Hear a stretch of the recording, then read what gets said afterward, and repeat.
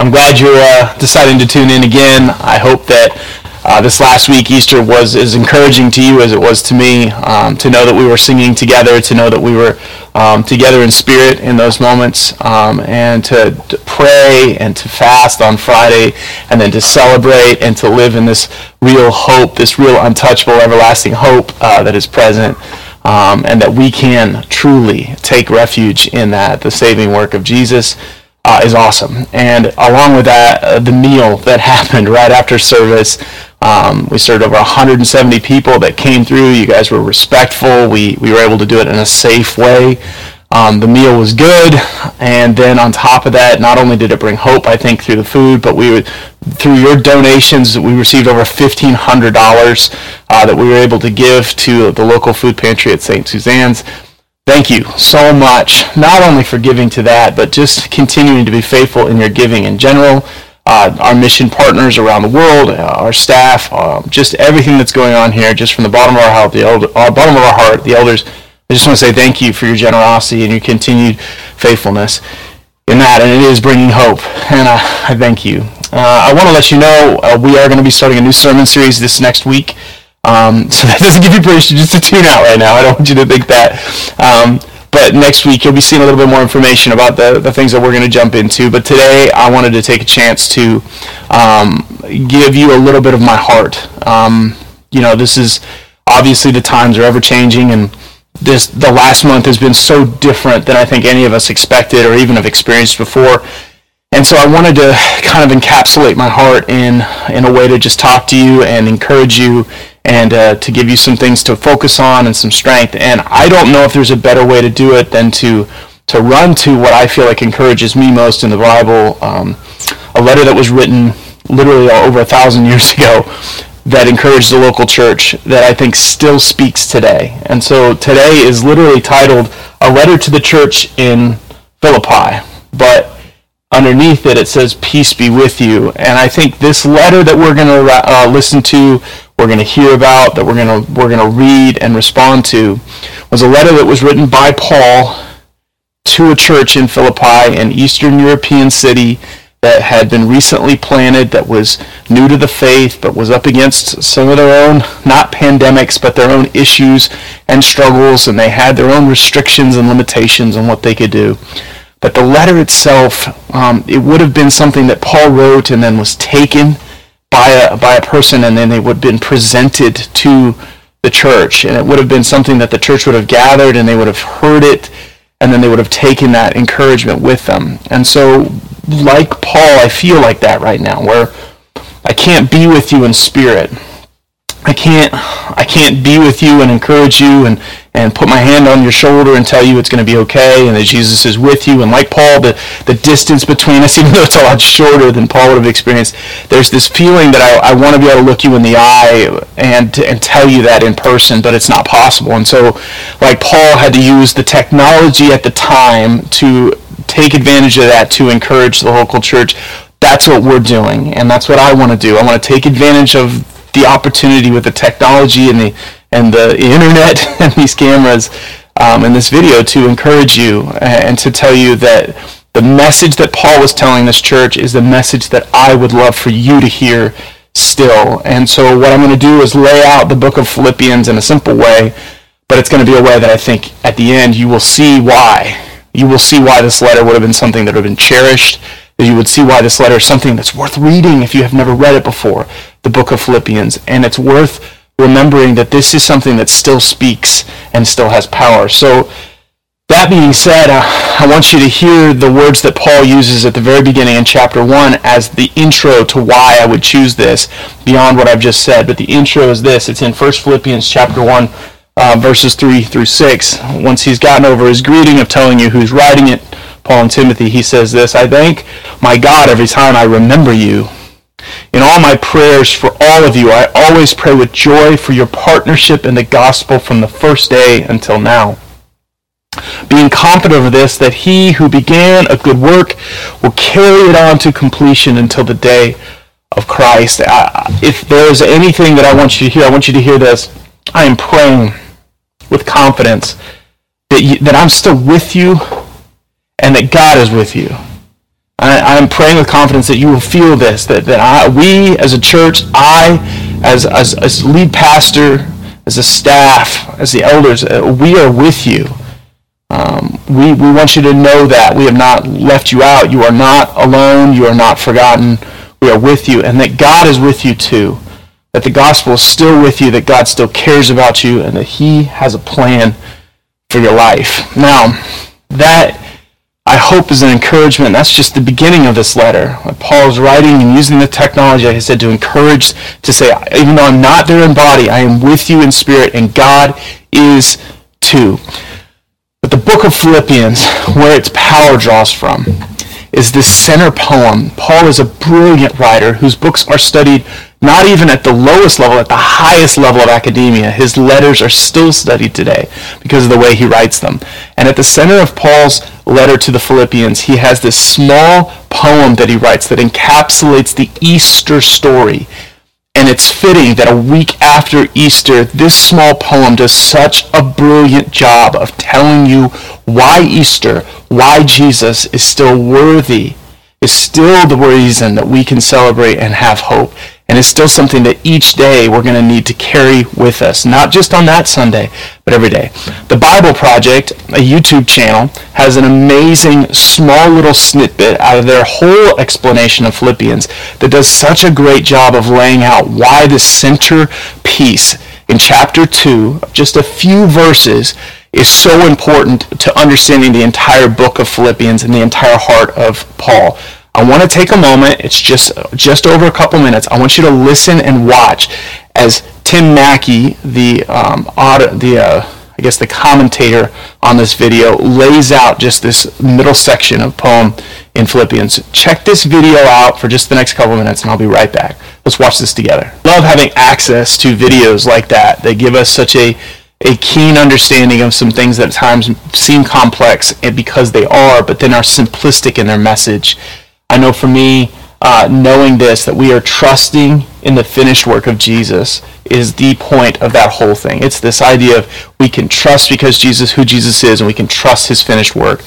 That idea, that encapsulated part is so needed for me at these times, and I know it's needed for you, and that's why Paul put that at the center of this work, is he wants you to know we can trust. We are trusting in the finished work of Jesus. And so out of that, just like the conclusion of that Jesus sets an example then for us to carry out, to continue forward. And it's fitting that after Easter, now moving towards this next week, moving towards this next month, moving towards the rest of this year, we need to take that empty tomb, that mentality of self-sacrificial love and that example of humility, and move it into our own lives and use it as an example worth following and worth carrying out. And so Paul uses that poem then to launch into some great things to learn. And here's what he says just after the ending of that poem, which is in verse 11 of chapter 2. In verse 12, he says this: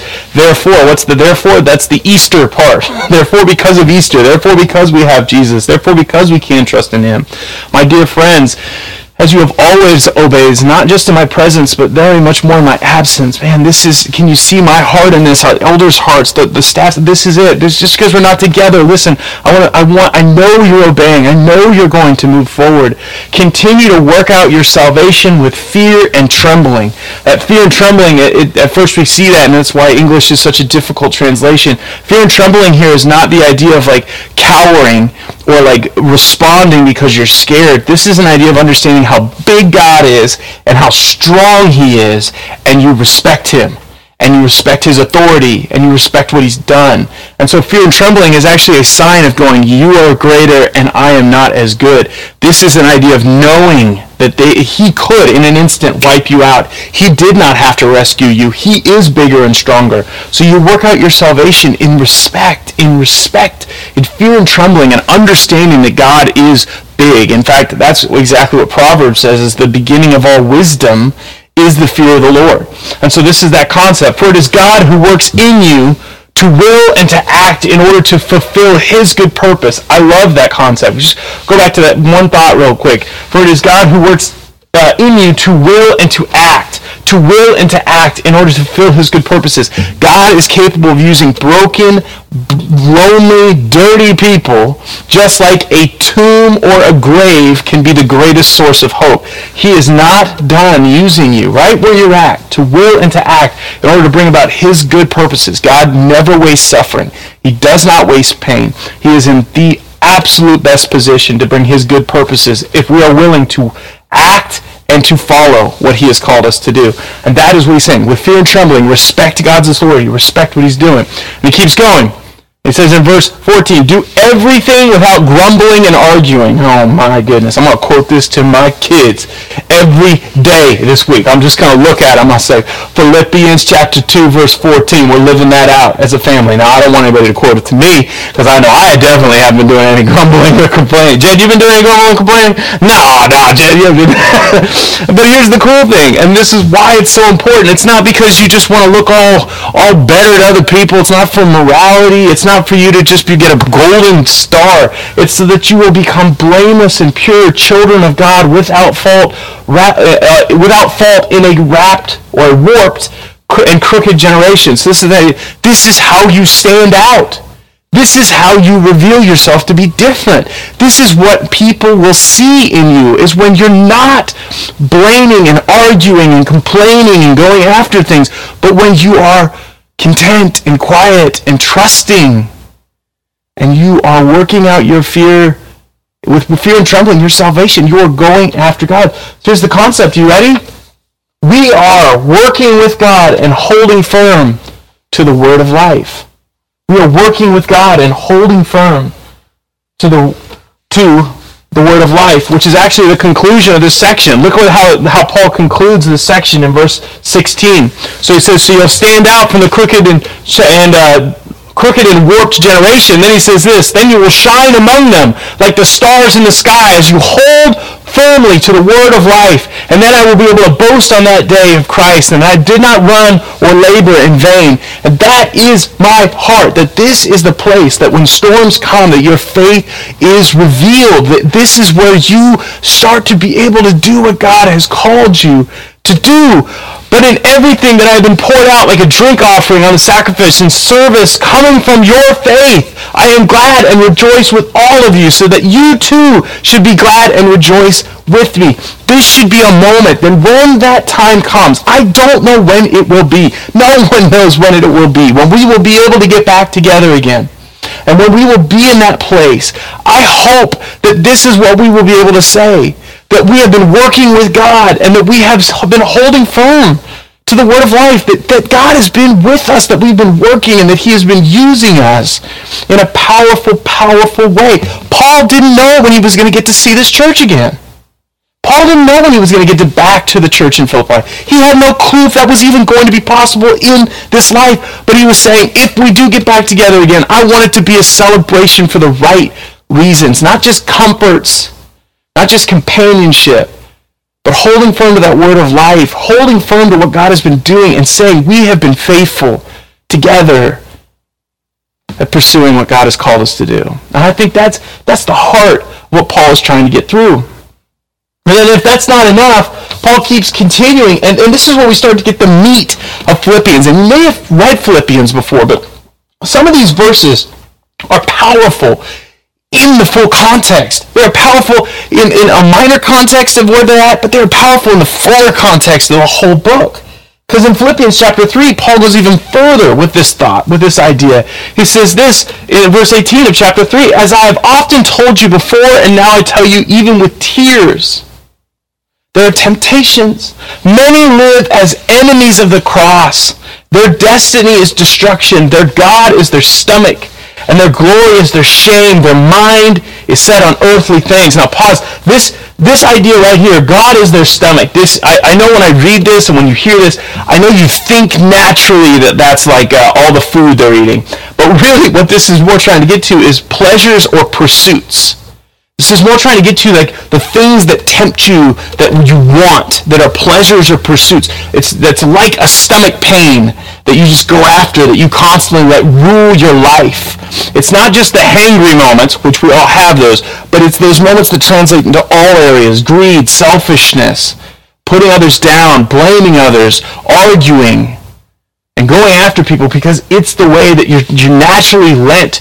And then what see is this: their destiny is destructions because they pursue the things that are absolutely just pleasures or appetites that are never fully satisfied. And then the glory is their shame. They realize at the end it's not enough. It's not going to be enough. No matter how many things we get, no matter how many pieces of toilet paper we have, no matter how much food we have, no matter how many events we get to go to, no matter how full and busy we can make our lives, if we stuff our stomachs, eventually they will be empty and it will be our shame because their mind is set on earthly things. He is telling you to separate and understand that there's a different way to live. And here's where he lays it out.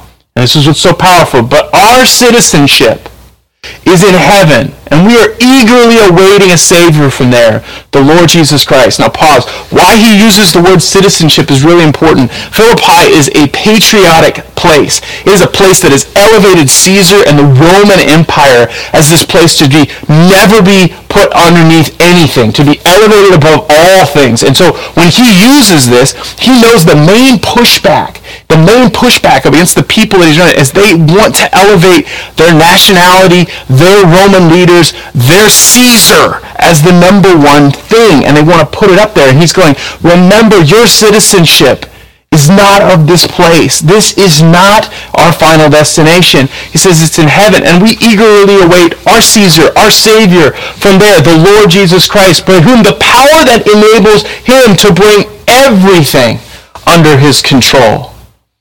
The whole world and all that is in it is under his power.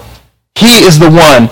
And not only will it change the whole world, and he has power over every empire and nation on the planet, but he will also transform our lowly bodies that are able to be sick and are weak and has all lost the battle to death. But they will be like his glorious body. They will become and receive the power and the glorious gift that is eternity and a life eternal and a body that never wastes or fades, because all things are under his control. We are citizens of heaven, and everything is under his control. That's what Paul says. Listen, yeah, you're right. We need to submit. We need to pursue, work out our fear with fear and trembling, our salvation. But don't you forget, we are citizens of heaven, and everything is under his control. The world around us right now may tell us a different story. It may promise policies or politics. It may promise far-off predictions. It may say inoculations or vaccines. It may give you all these things that we can put our citizenship in and the hope in now. But the ultimate thing is this: we are citizens of heaven, and ultimately we are under his control. We are under his control. He is sovereign. He sees all. He never wastes pain. He never wastes suffering. And he knows how to mold and use this. Bob Goff said it today, and I loved it. God is not as concerned with our lives being easy as they are being full, as they are being satisfied and full. And I know for me, I will run to the things that are easy when I am under my own control. But God runs to things that are best for me and are best for everyone when they are under his. And that's why I say, Paul says, we are citizens of heaven and everything is under his control. We have to believe that things work for the greater good of God. And if that's not enough, Paul continues his thoughts in chapter 4, and he lays out probably one of the most quoted verses from chapter 4. And knowing the full context of this, of where we've come, saying, I am thinking of you. You are not forgotten. I am with you. Listen, work this out. We are with you. God is with you. Work out your fear and trembling. We are trusting in the finished work of Jesus. That is touching every area of your life. Don't get distracted by your desires. Don't get pulled away by the things that are easy. Remember where your citizenship lies. Remember that God is in control. And then we get chapter 4. And chapter 4, verses 4 through 9 say this: Rejoice in the Lord always. Again, I say it. Rejoice. Let your gentleness be evident to all. The Lord is near. He is not far. He is near. And then this: do not be anxious about anything, but in every situation, by prayer and petition, with thanksgiving, present your requests to God. and the peace of God, which transcends all understanding, will guard your hearts and minds in Christ Jesus. Man, if we see the fullness of that, couple verses, 6 and 7, do not be anxious about anything, but with by prayer and petition, present your requests to God, and the peace of God, which transcends all understanding, will guard your hearts and mind. Christ Jesus. When I know those, and I've heard those, and I've had them quoted to me, and I've quoted them to myself, but when I see the fullness of where Paul chose to put those, when I see where Paul put those at the end, after he said, I've been thinking about you, I've been praying for you, we are trusting in the finished work of Jesus, our citizenship is not here, it's in heaven, and God is in control, but yes, he wants to have a relationship with you. He wants to be with you. He wants to know. He wants to have the conversations. He wants you to respond. He wants you to be a part. And you are in a relationship with this God. So please do it. So this is what I'll tell you. This is what we're supposed to do in these moments when we get overwhelmed, when we feel just uncomfortable and things are difficult and the choices ahead of us seem unpredictable, or the pressures and these unknowns pile up. We have to rest and do this. We are to rejoice, submit, give thanks, and find peace. We are to rejoice, submit, give thanks, and find peace. If we can do this as a church, in the midst of this, in the midst of our hardships, if we will just rejoice in the goodness of God and the goodness of Jesus, we will remember Easter morning hope, and we will submit to his authority and his control, and knowing that if he can conquer a grave and walk away, there must be some things that I cannot see, that are outside of my understanding. I've never seen that happen before. Things that die stay dead. They don't come back, but yet he does. He has control. And then I give thanks for the things that I have received, and I see what he has done, and I recognize his generosity and his faithfulness, and I thank him for that. There is peace to be found at the end of that process. There's peace to be found at the end of that process. And I think in between this give thanks and find peace, that's where we present our requests. If you see it here, we rejoice, submit, and give thanks, and what? And we ask for hope, and we ask for prayer, and we ask for fullness, and we ask for comfort, and we ask for, there's all kinds of room here. But at the end of this whole process, if you start with these three, and then you add in your prayers, add in your heart, add in your anxiousness, you will find peace. You'll find peace at the end of this process. When Paul wrote these words, he was writing it to a place, like I said in Philippians, it's Philippi, that needed this more than ever. They didn't need it because someone was getting sick. They needed it because the people around them were literally killing, imprisoning, and persecuting them.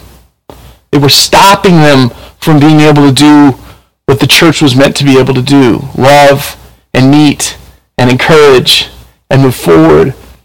And so he's writing this going, I know things are rough. I know things are difficult, but follow this process. Follow this process. Do what is impossible. I know, but the grave calls out and says we must submit. We must give thanks because God is at work. He is in control. We have to believe that there is peace at the end of this, that eternity is found in our citizenship other than here, and that we can trust in his finished work. But it's as if the end of the letter, he knows his audience. And it's funny that it makes so much sense to me when I read it. Because I know at the end of this, I go, great, okay, so I have like a prayer way to pray this week. I have like a way to mentally think through these things this week, to feel this peace that surpasses my understanding, to feel it in the midst of the YouTube, CNN, Fox, MSNBC,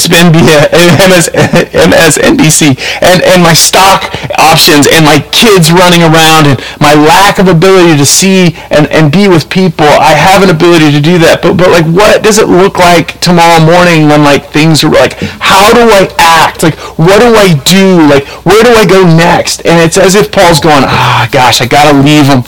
I gotta leave them with something here. I know I've encouraged that I'm with them. I know that I've told them that Jesus is worthy of trusting, and I know that I've told them their citizenship is somewhere that's untouchable.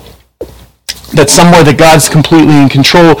And I know that they have a way now to present their anxious thoughts and their difficulties, but I want to give them something that they can just take and immediately implement into their life. And so here's what he leaves us with in just the verses just after this. In verse 8 of chapter 4. He says this, finally, brothers, his conclusion, finally, after everything we've talked about, after this brilliant poem that's laid out the Easter story, after all the ways that I've showed you, that I've prayed for you, encouraged you, after all the ways I'm telling you to live out your faith and to work it out, after all the things that I've told you that you can present to God and that he will work through your life, finally, brothers, whatever is true, whatever is noble, whatever is right, whatever is pure, whatever is lovely, whatever is admirable, if anything is excellent or praiseworthy, think about such things. Whatever you have learned or received or heard from me or seen in me, put into practice, and the God of peace will be with you. When I see this list, and when I read through what he is calling us to do, I recognize this, that there is no pandemic, no law, no government, no policy, no politician, no sheriff that can stop us from living these things out in our lives. These are things that we can do right now no matter where we're at. We can live these things out in the midst of whatever comes. We can choose to be people that are pure, that are lovely, that have, in the best of times, whatever is noble, whatever is right, whatever is pure, whatever is lovely, whatever is admirable, if anything is excellent or praiseworthy, think about these things. I love how it just says, just even think about it. You can't do it all. You can't maybe get it done right now, but just at least think about it. Let it fill your mind. Don't be overwhelmed with where your mind may naturally go, but ponder the ways of righteousness, of goodness. And the conclusion of this that I think is brilliant is this idea of living out whatever everybody you've seen in other people, whatever you've seen in me, whatever you've seen in others, whatever thing you might have noticed. If it's your grandpa who is a heritage of the faith, whether it's a fellow pastor, whether it's a friend, whether it's your spouse, whether it's someone that's close to you, whether it's another person you're seeing on the internet, whether it was the person you accidentally bumped into at the grocery store, whatever it may be, you act it out. And that is what ultimately brings the peace. It's doing and working with God and watching him do and work in you. My heart is, as you've listened to this today, that you'll be encouraged maybe to go read Philippians. Because, we read a section from each chapter, but there is so much more in here. It's so cool. Maybe you look at the link that we're going to post to the full explanation of Philippians, and you watch that video. It's 9 minutes, and you just get to see it laid out even in a more detail. Or maybe it is just a simple thing where you say, you know what, this week, every morning, I'm going to wake up, I'm going to rejoice that I have a God who loves me and has saved me. I'm going to submit to him and his control. And I'm not going to believe all the articles and everything. That is not where I'm going to give my hope. I'm going to submit to him. I am absolutely going to put myself in a place where I give thanks for what I have. And I am going to love what I have received, and I am going to thank him for his faithfulness. And then at the end of that, I will ask for the peace that only comes when we put ourselves in that position, in that posture. As a church, I hope that this has been a message that not only Paul has given to a church in Philippi, but I hope it's a message that you hear Paul through me encouraging you still to be the church, to walk with God and to trust in Jesus, to place anything of anxious thoughts at his feet, and to walk in purity, in excellence, in praiseworthiness, in ways that would be responded to and be like shining stars to the people around us, in gentleness, that we could do it. Because God is good, he's at work, he is not done, and he is for us. Though we could not be together today, I am so glad that we have a way to be together in spirit. Let me pray for you. Dear Heavenly Father, Lord, I just thank you for your continued guidance, and Lord, how your word continues to speak and to reveal.